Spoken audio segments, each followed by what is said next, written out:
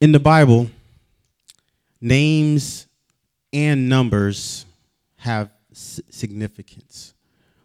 They have importance. For example, God gave Abraham, changed it from Abram to Abraham.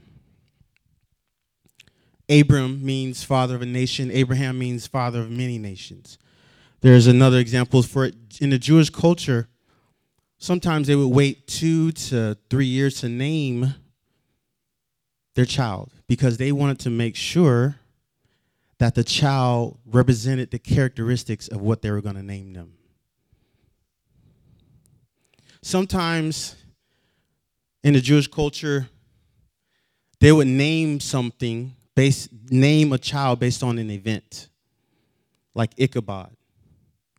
During the time when Uzziah was the king, that the Ark of Covenant left, taken by the Philistines. And the mother called this child that she just gave birth to Ichabod, meaning the glory of the Lord left. Names mean something. And I want to ask you something. What are you allowing to name you? Are you allowing failures from the past? Feelings that you may have? The only person that needs and has the authority to really give us a name is God. Would you agree? Whoever we allow to name us has authority over us.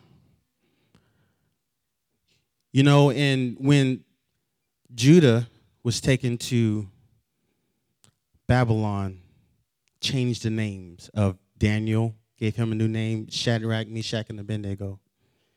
That wasn't their names. Changed their names. So names mean something in the Bible. Also, numbers mean something. For example, the number 10 means testing. Everybody say testing. God tested Pharaoh in Egypt and gave them what? How many plagues? 10 plagues. He was testing Pharaoh's heart. Here's another one. The 10 Commandments. Everybody say 10 Commandments. That's another test. That's our opportunity to either follow God's way or follow our own way. The 10 Commandments represents a test. Here's another test. Everybody say tithe. That means 10 or 10%. So in the Bible, it teaches us to, when we have income, and I know sometimes as a student we don't have much income, right? Is that true? Man, I remember when I was in college, peanut butter and jelly was my best friend. Amen. You know what? I'm surprised that I'm not tired of peanut butter and jelly. I can still eat me some peanut butter and jelly. Man. Anyway, so sometimes you're kind of poor when you're going through school, but that's all right. Where was I? Yes. So in the Bible, it teaches you that you need to give back 10% of your income. And let me tell you, that's one of the biggest tests I've ever had to deal with. Because what tithing does, it challenges the selfishness and the self-reliance that we have. See, God is not concerned about us having things and stuff, right? He just doesn't want the things and stuff to have us. So 10 means something. The number 12, it means the government of God. So there were 12 disciples, 12 tribes of Israel. The number 6, anybody can tell me what number 6 means?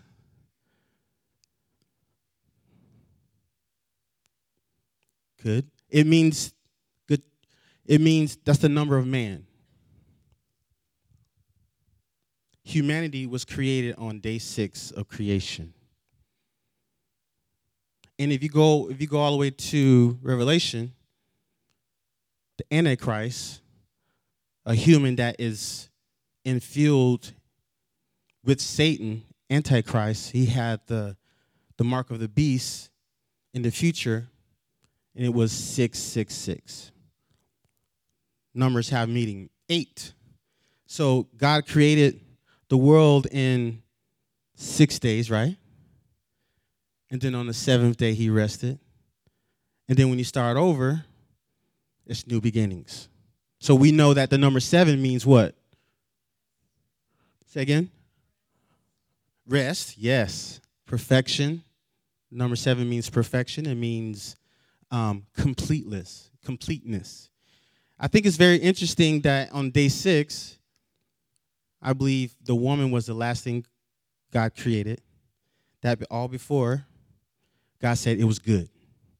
But after he created the woman, he said, it's very good. Very good.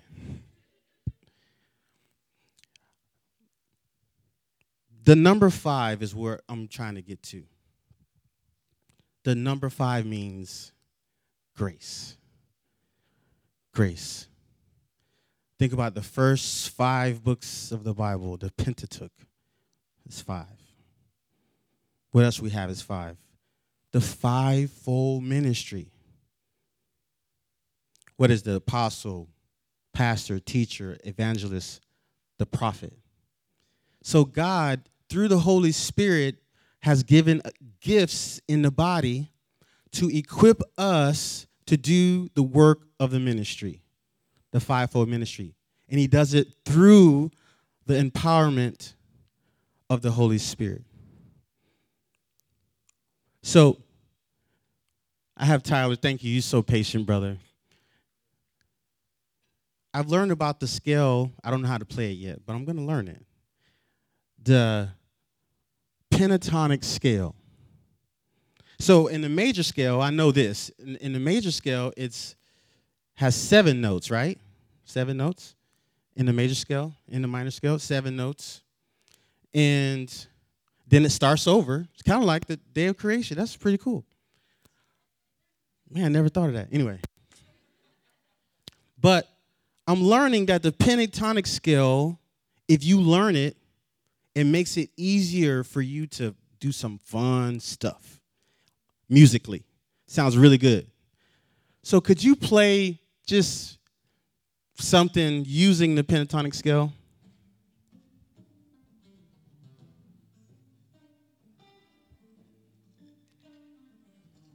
Uh, uh, uh, uh, uh. Hey, So, was that good? Can we give him a hand? Woo! Psh. All right, play another tune using the pentatonic scale. Something else.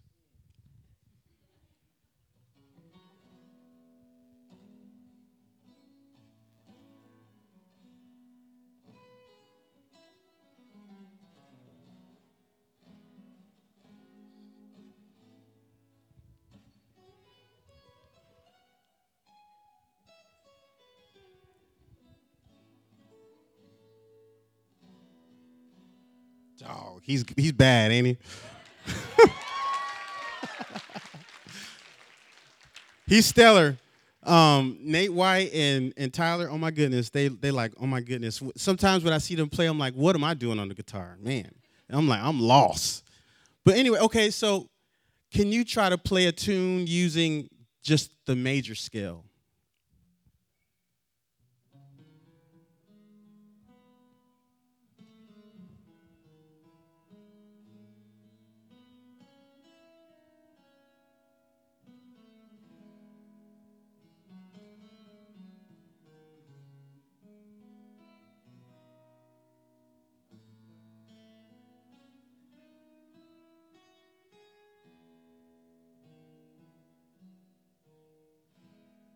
Nice. So let me ask you a question. Was playing that tune harder to do than in the pentatonic scale? So here's the lesson. When we live in God's grace, it's easier. It's easier. And you think about that major scale where he just played, he played a tune using a major scale. It had 7 notes in that scale. And that number is for perfection. And sometimes what happens to us as humans, we get caught up trying to be perfect instead of relaxing in God's grace. And God wants to tell us tonight, because you guys are pretty cool. I mean, but in the future, in the things that God has for you, can we give Tyler a hand? Thank you, sir. The things that God has for us in the future, he wants us to learn more and more how to walk in God's grace. Everybody say, walk in God's grace. So you're probably saying, maybe you're saying, well, LT, I know about grace. It was because of grace that I was saved, right? I know about grace. I'm already in grace. But that's saving grace. What about sanctification, sanctifying grace, where we're growing and learning how to become more and more conformed into the image of God? Anybody like lasagna like I do? Man, you get the right amount of cheese on the top with that marinara and the other stuff that goes in it, the white. That stuff good, ain't it? You like, man. Whew. And so, would you imagine eating lasagna just with one layer?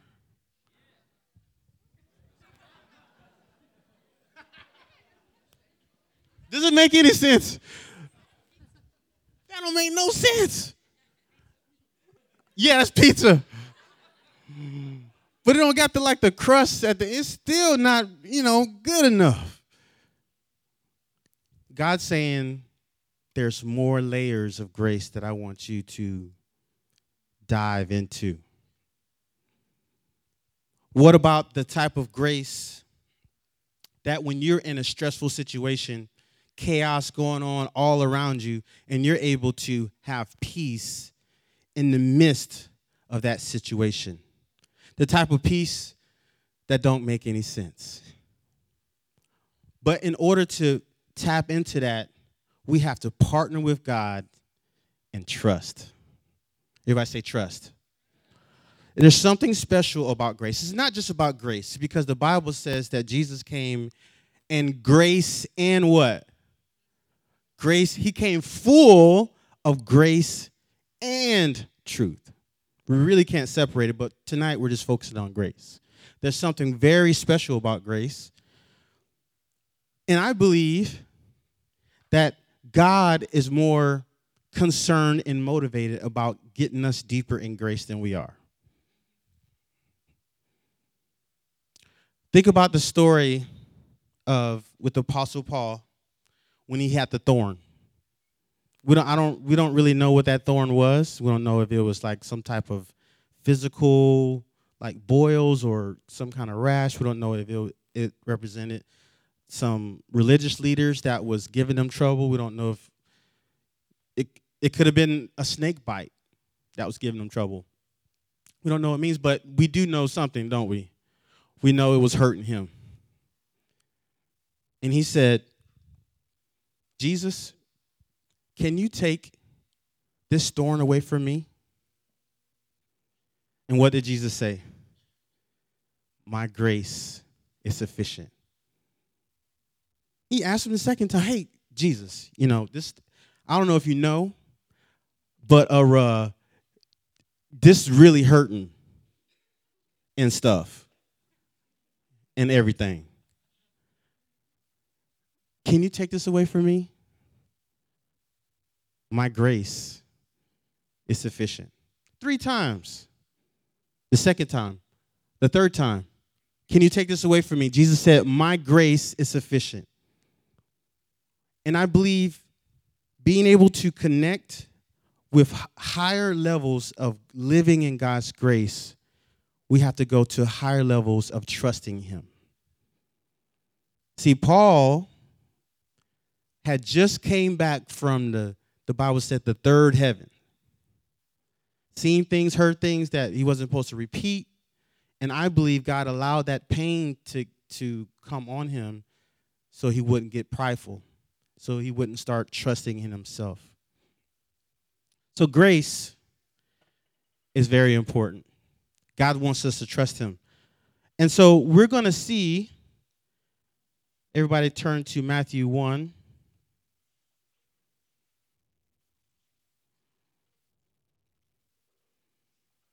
I have to kind of, like a full disclosure, for the book of Matthew, many, many years, I would not read that first part. It had all those names in there. And I'm like, wow, all these names up in here. I'm like, wow. I mean, what? So I would skip down to like, Jesus' birth. Okay, yeah, I can deal with that. It's funny, the power of stories. So when I was in grade school, I did not like history. Just terrible. I have to memorize all these dates and all these people and all these names and stuff. I'm like, why is this?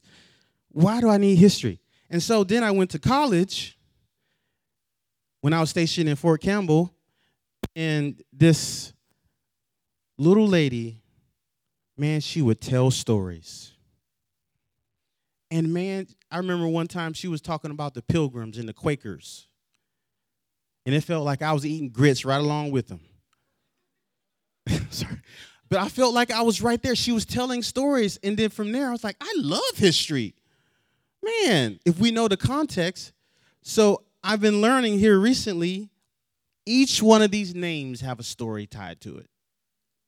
Each one of them. So we're going to do a little study on five people that are mentioned in Matthew. And Matthew 1, I kind of see it as like God's signature of grace. Kind of like John Hancock, right? His huge signature. What was he saying when he signed his name so big? Huh? Yes, he was proud. And he was saying, you know what? If the Brits come over here, the Red Jackets come over here, I care about and I know what I'm doing by signing this document. I believe in it, and I stick to it, even if it's for my death. And this is the kind of stuff that God did for us. He loved us so much that he was willing to put his name on the line, his life on the line, so we can have life eternal. And in the book of Matthew, chapter 1, there's 5 women. Everybody say 5 women. So in genealogies, this was unheard of in the Jewish culture. They usually used the father's name. They didn't mention any women. So in the Jewish culture back then, the women weren't really respected. So I think God was kind of saying, I don't know what y'all been doing, but that's not how I set things up, right? Women have value too, right? They're not beneath us so we can stomp on.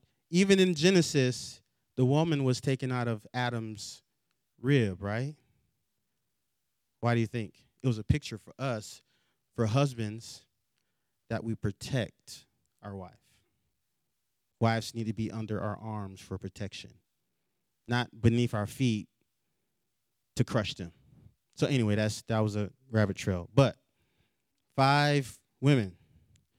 So the first one that was mentioned, and I think it's very interesting that it was 5.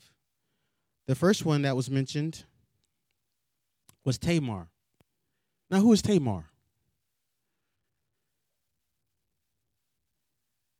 Man, I can't. I might need glasses, y'all. Y'all just pray for me. Pray for me. All right. And Judah, the father of Perez and Zerah, by Tamar. That's verse 3, I believe. Oh, man, I'm going to have issues. Anyway, so Tamar. So was Tamar's Judah's wife? No. Whew. You remember this, don't you? This is a crazy story. So I believe Judah is like one of the first, like, on paper, they had like a paper for it. He was like the official black sheep of the 12 sons of Israel. Because he did something totally opposite of what he was supposed to do.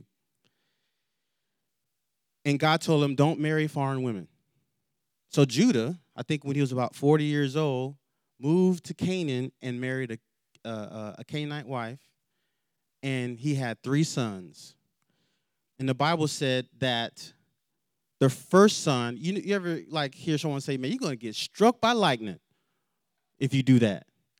I've never seen this in the Bible until like some months ago. The Bible said that the first son was so wicked that God struck him down and he died. Then the second son, so that first son was married to Tamar. That's where Tamar comes from. She was a Canaanite woman.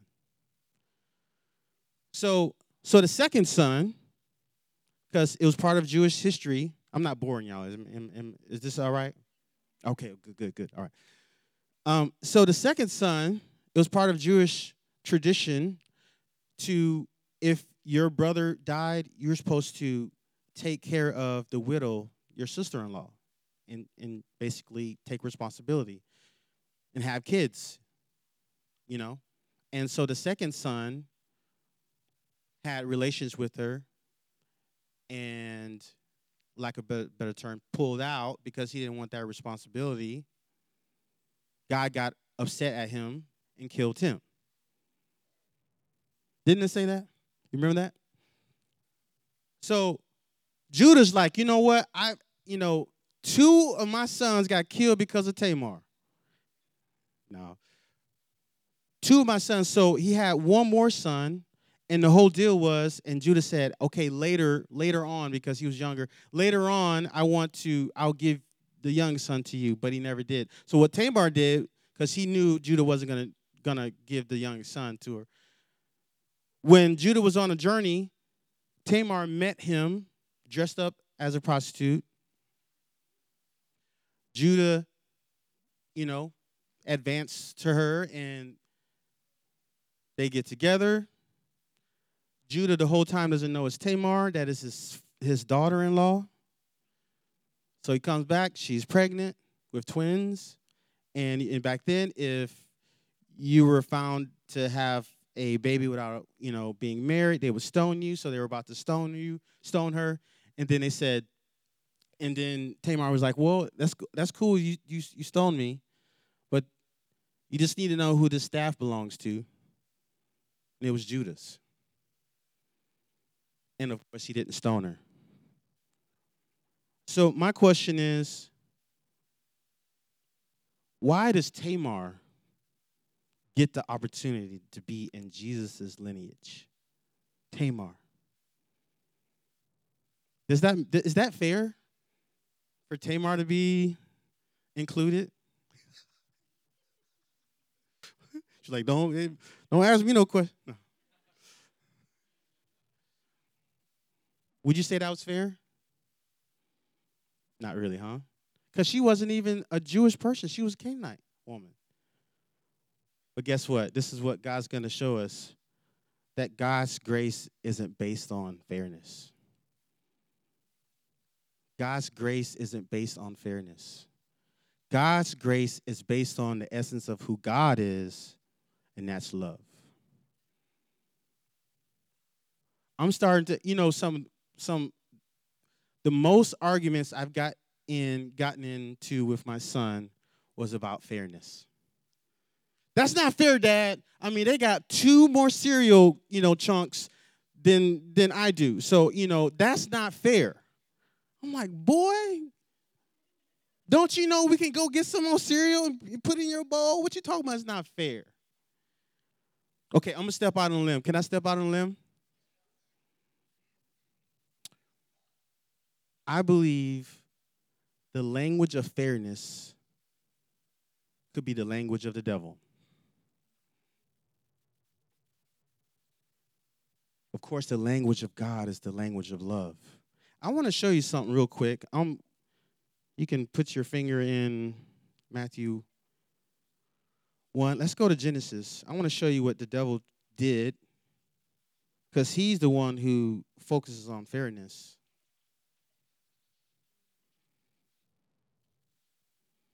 I don't know if I had those in the slides.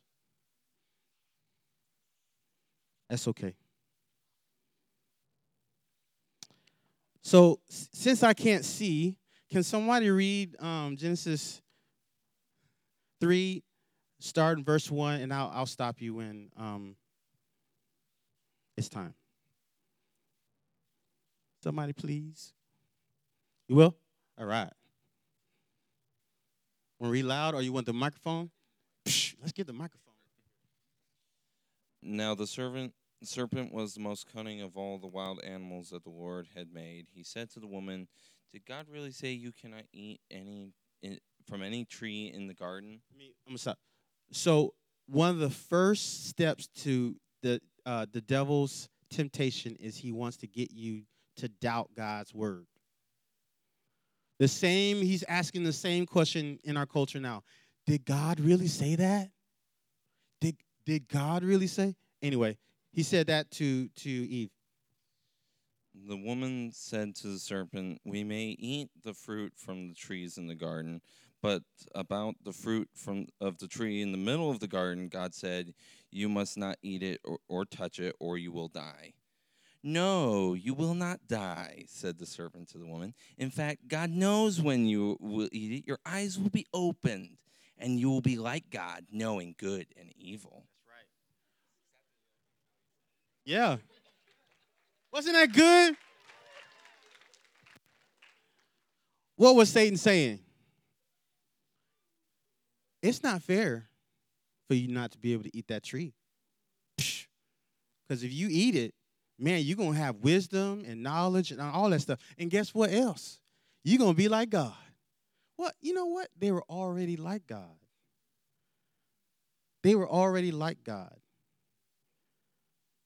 In Genesis 1, it says, "Let us, Elohim, the creator God, let us make man in our image." Check this out. God made us as much like himself as he could. And this is going to tie into what we're going to talk about a little later. But what's the reason why God wanted to make mankind? What do you think the reason is? This can be crowd participation. What do you think that is? Anybody? To worship him, of course, yes. Yes. Why did he want to make mankind in his own image? He Yes. And this is why I think this is too why he wanted to do it. He wanted kids.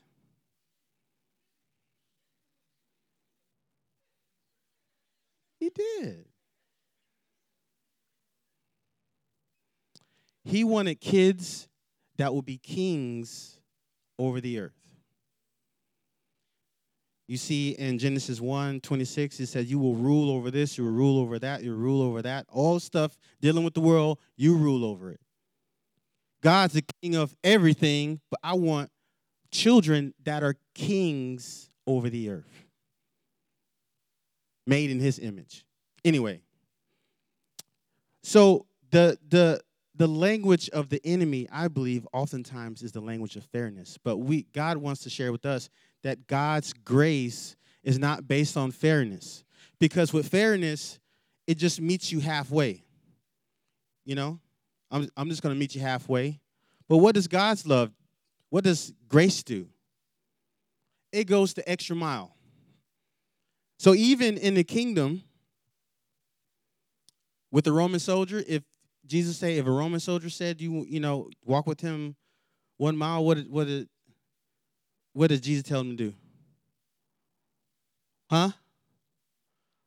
Walk 2 miles. What is he saying? Go the extra mile. Grace is about going the extra mile. It's not about fairness. See, when God came, he initiated contact with us. When he came and initiated contact, he didn't just go to the line. He went past the line and was like, you need my help. I love you, and so I'm going to die for you. Right? That's what he did. So let's I might need to hurry up. Am I doing all right, Pastor Tom? All right. So let's talk about the second woman. Her name was Rahab. You remember where Rahab came from? Jericho. How did she get to be in the lineage? I mean, she wasn't Jewish. It says, the Bible tells us that Rahab was a prostitute. But God was dealing with her, and because she trusted in the Lord, she became an Israelite in her heart. And do you know who Rahab's son is? Boaz. Now, how is that? So I think her husband, Rahab, hooked up with Solomon, and they had Boaz. But Rahab doesn't really belong in there according to fairness. She doesn't belong in the lineage. What is God telling us? Grace isn't based on fairness. It's based on my love for humanity. You agree? Wow. Ruth. What was Ruth's nationality? Huh? Somebody said it. Moabite. And where did the Moabites come from? Moab. And where did Moab come from? So you remember Lot? Sodom and Gomorrah? The angel said, hey, don't turn around. Keep walking. Just keep your eyes straight. Keep your eyes straight. And Lot's wife turned around. She turned into a pillar of salt. And they had 2 daughters. So they, and they were living in caves, and they devised this plan. They were like, there are no other men in the world. No more men. So they're exaggerating. But anyway, so why don't we get our dad drunk so we can have some kids? And so the eldest daughter came, and that's where Moab came. And then so the next daughter came, and that's where we got Amnon. And Israel had a lot of run-ins with the Moabites. So Ruth is a Moabite, came from Lot. It doesn't seem like she belongs in that lineage either. But she's there. And what's the next woman you see in Matthew 1? Who? Bathsheba. And we know what happened right there, right? That wasn't so David basically killed her husband because he couldn't cover up his mess and had her as his wife.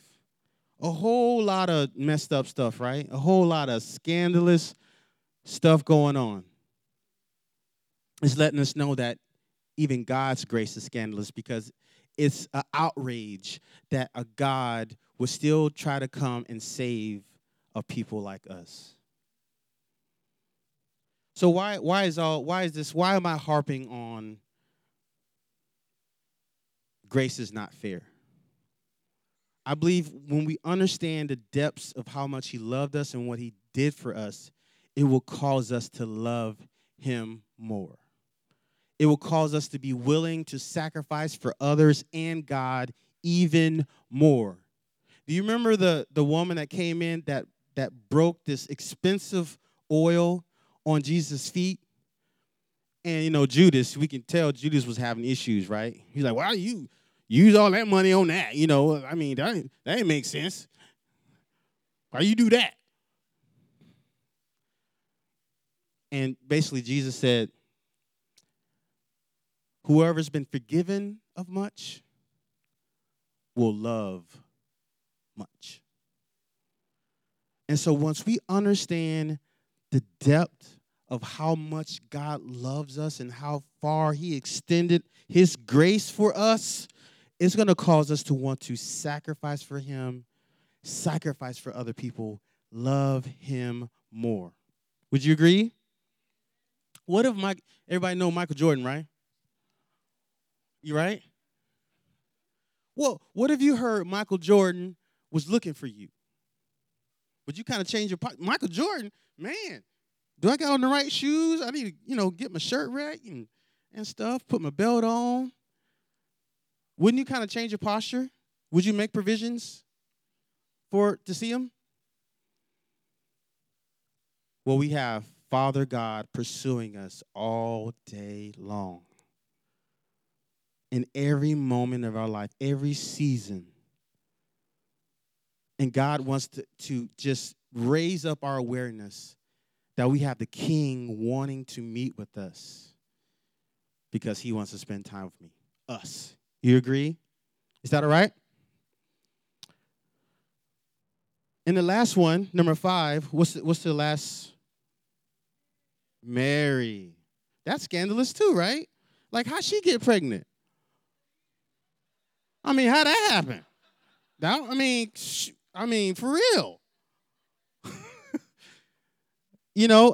And actually, when you read the story, that Joseph was a picture of God's grace. He was a good man. He had every right, according to fairness, he had every right to have Mary stoned. But because he was a good man, he wanted to protect her and just divorce her secretly. That was an act of grace in and of itself. But, I mean, Mary wasn't supposed to be pregnant on human terms. The Holy Spirit came over her and impregnated her with Jesus Christ. So the first thing, because we're talking about, I believe sometimes we forget the benefits that we have in God's grace. And the first way that we will learn how to flow in the grace that God's given us is the first to remember that God's grace isn't fair. The second one is to remember that God's grace is practical. Everybody say, God's grace is practical. What does that mean? Check this out. He gave us 5 fingers, 2 hands, and 5 toes on 2 hands. It was really practical. I mean, if it would have been 3 fingers, it wouldn't have worked out right? I mean, anyway, I'm not trying to be, but I'm just saying, God fashioned our hand 5 fingers for practical use. So God's grace is practical. Say it again. God's grace is practical. So this is a definition of the anointing, which is a work of the Holy Spirit pouring out his grace on us, for us. This is a definition of the anointing that I heard a while back, and it says, the anointing is a special ministry of the Holy Spirit that makes the plans, purposes of God real, dynamic, and fulfilling in your life. Anointing. Does that sound practical? Every situation that we're in, the anointing is available to us. So I think there's 3 ways that God's grace is practical. The first way is that it's a gift. Everybody say it's a gift.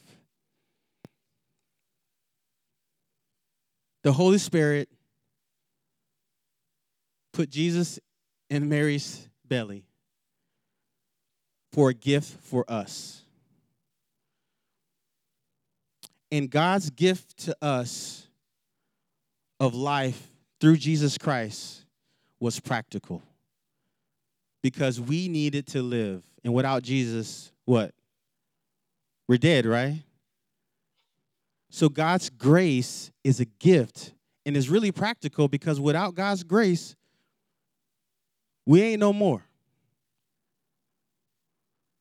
I think the reason why God kicked Adam and Eve out of the garden after they sinned, after they fell, and wouldn't let them take the tree of life is because they would have been forever, lived forever, and would have been forever separated from God. So God practically separated that because he wanted to get life to us. So God's grace is practical because it gives us life. God's grace is also practical because he gives us gifts to use for other people.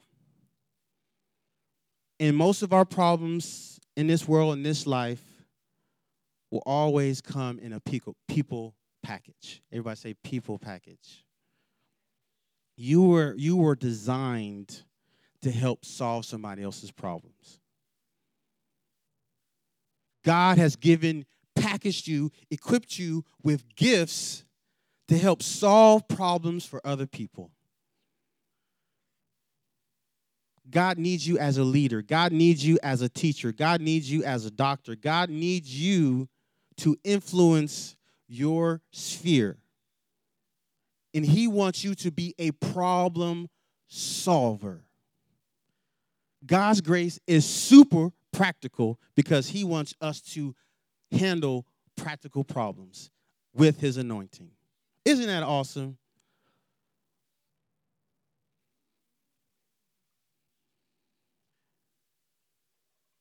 The second way, and I'm sorry, I can't see it, but it talks about that Jesus will save them from their sins. Let me back up. I'm going to go somewhere first. So there was a gift, but also it was empowerment for her to be able to do that. God empowers us. God's grace is practical because God's grace, his anointing, empowers us to do what we're called to do. I was recently looking at a video from Tony Evans, and he was traveling as a preacher, and he was going through the airport, had 2 bags, and he was like struggling with the bags and stuff, and then a person's kind of stopped him and was like, "Hey, you got wheels on the bottom of those bags." He was like, "Oh yeah, I do have wheels." So with God's grace, sometimes the weight doesn't matter. It's just how we carry it. It's how we carry it. And God wants us to connect and relate and trust in the grace of God so we can carry what he's got called for us. So the Bible says, "Take my yoke and learn from me." And back in those times, they would have a ox that was trained to till the ground. And then what they would do, they would put this young ox that didn't have no home training at all, but put him with the ox that was trained so he would learn how to do what he needed to do. And that's the picture. Jesus said, "Learn of me. Put my yoke on because my yoke is light and my yoke is easy." Sheep, and we are, in the Bible, we're identified as sheep. We are not supposed to be carrying stuff. Sheep are meant to lay things down. So when we think about God's grace being practical, we need to know that we can put our cares, we can put the weight on Jesus. Isn't that good? And God's grace is practical because it can help save them from their sins. It can help save us from ourselves. How many of y'all know that, sometimes my biggest enemy is myself? I heard this quote say, if I can kick the person that Caused the most trouble in my life. I wouldn't be able to sit down for 3 weeks. Woo! Oh, man. Thank you. Was this you, Blaze? Psh. Thank you, sir. Sorry. So this quote here, this is a copy of what I picked up from the counseling office when me and Tina were waiting to be seen by Glenn. And it just struck me. I was like, oh, excellence or perfection. And let me see if I can read it. Excellence is willing to be wrong. Perfection is being right. See the difference? Excellence is freeing. Perfection is demanding. Excellence is what can I give. Perfection is what does it require. Excellence is love. Perfection is fear. Excellence is empowering. Perfection is anger and frustration. Excellence is spontaneous. Perfection is control. Excellence is accepting. Perfection is judgment. Excellence is giving. Perfection is taking. Excellence is confidence. Perfection is doubt. Excellence is a journey. And perfection is a destination. I think we all deal with perfectionism. Do you agree? You know what perfectionism is? Say again? Perfectionism is our yearning to have things perfect like they were before the fall. And we're trying to do it in our own strength. We're trying to do it in our own strength. We're trying to make it perfect. We're trying to do it. Think about Hitler. He was trying to make some stuff perfect, wasn't he? And he was causing a lot of hell. He was trying to make a perfect race, and many people suffered. I think the same thing happens to us on a micro scale. We try to make things perfect, and sometimes we're killing ourselves. We're carrying weight that we were never intended to carry. So, man.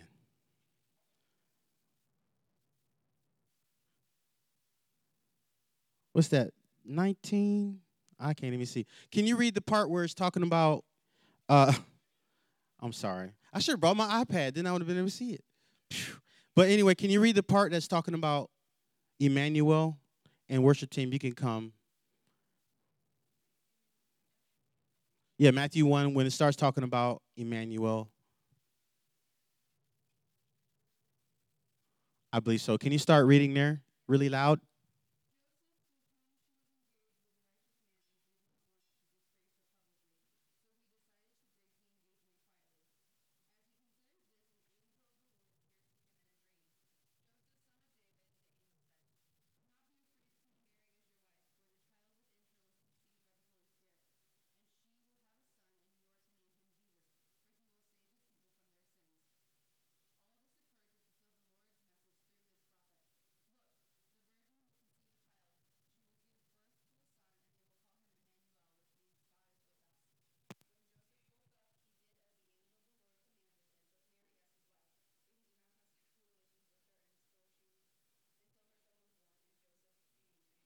Thank you. You did a good job reading. Can we give her a hand? This is the last point. And we saw it in there. One of Jesus' names is Emmanuel, which means God is with us. I love that song that y'all sang. All y'all songs was just amazing. All right. So this is the third thing that we need to know about God's grace. That God's grace is here right now. God's grace is here right now. You may be wondering in your heart and just thinking like, how am I going to get the money to pay for this? God has grace for that. Like it says, and we can stand. Like it says, and there's an app for that. No, there's an app for that. God has grace for that. God has grace for that. You may be thinking, you know what? I don't know if I'm gonna be able to finish school. God has grace for that. You may be thinking, I'm gonna never get married, probably. Guess what? God has grace for that. You may be thinking, I feel awkward around people. It doesn't seem like I connect well. Guess what? God has grace for that. He does. And I believe God knew we were going to be here tonight. He designed this moment. He designed this moment. And he wants you to take the opportunity to go in deeper into his grace. The Bible says for us to grow in grace, not stagnate in grace. And I believe you are special people, and he's getting you ready to be an army for him. But in order for you to do that, he wants you to go deeper. He wants you to go deeper. He wants you to go deeper into his grace. So if you have anything in your heart, if anything spoke to you, I know they're going to have the prayer team up here. I just want you to come forward, and let's go deeper tonight. Is that all right?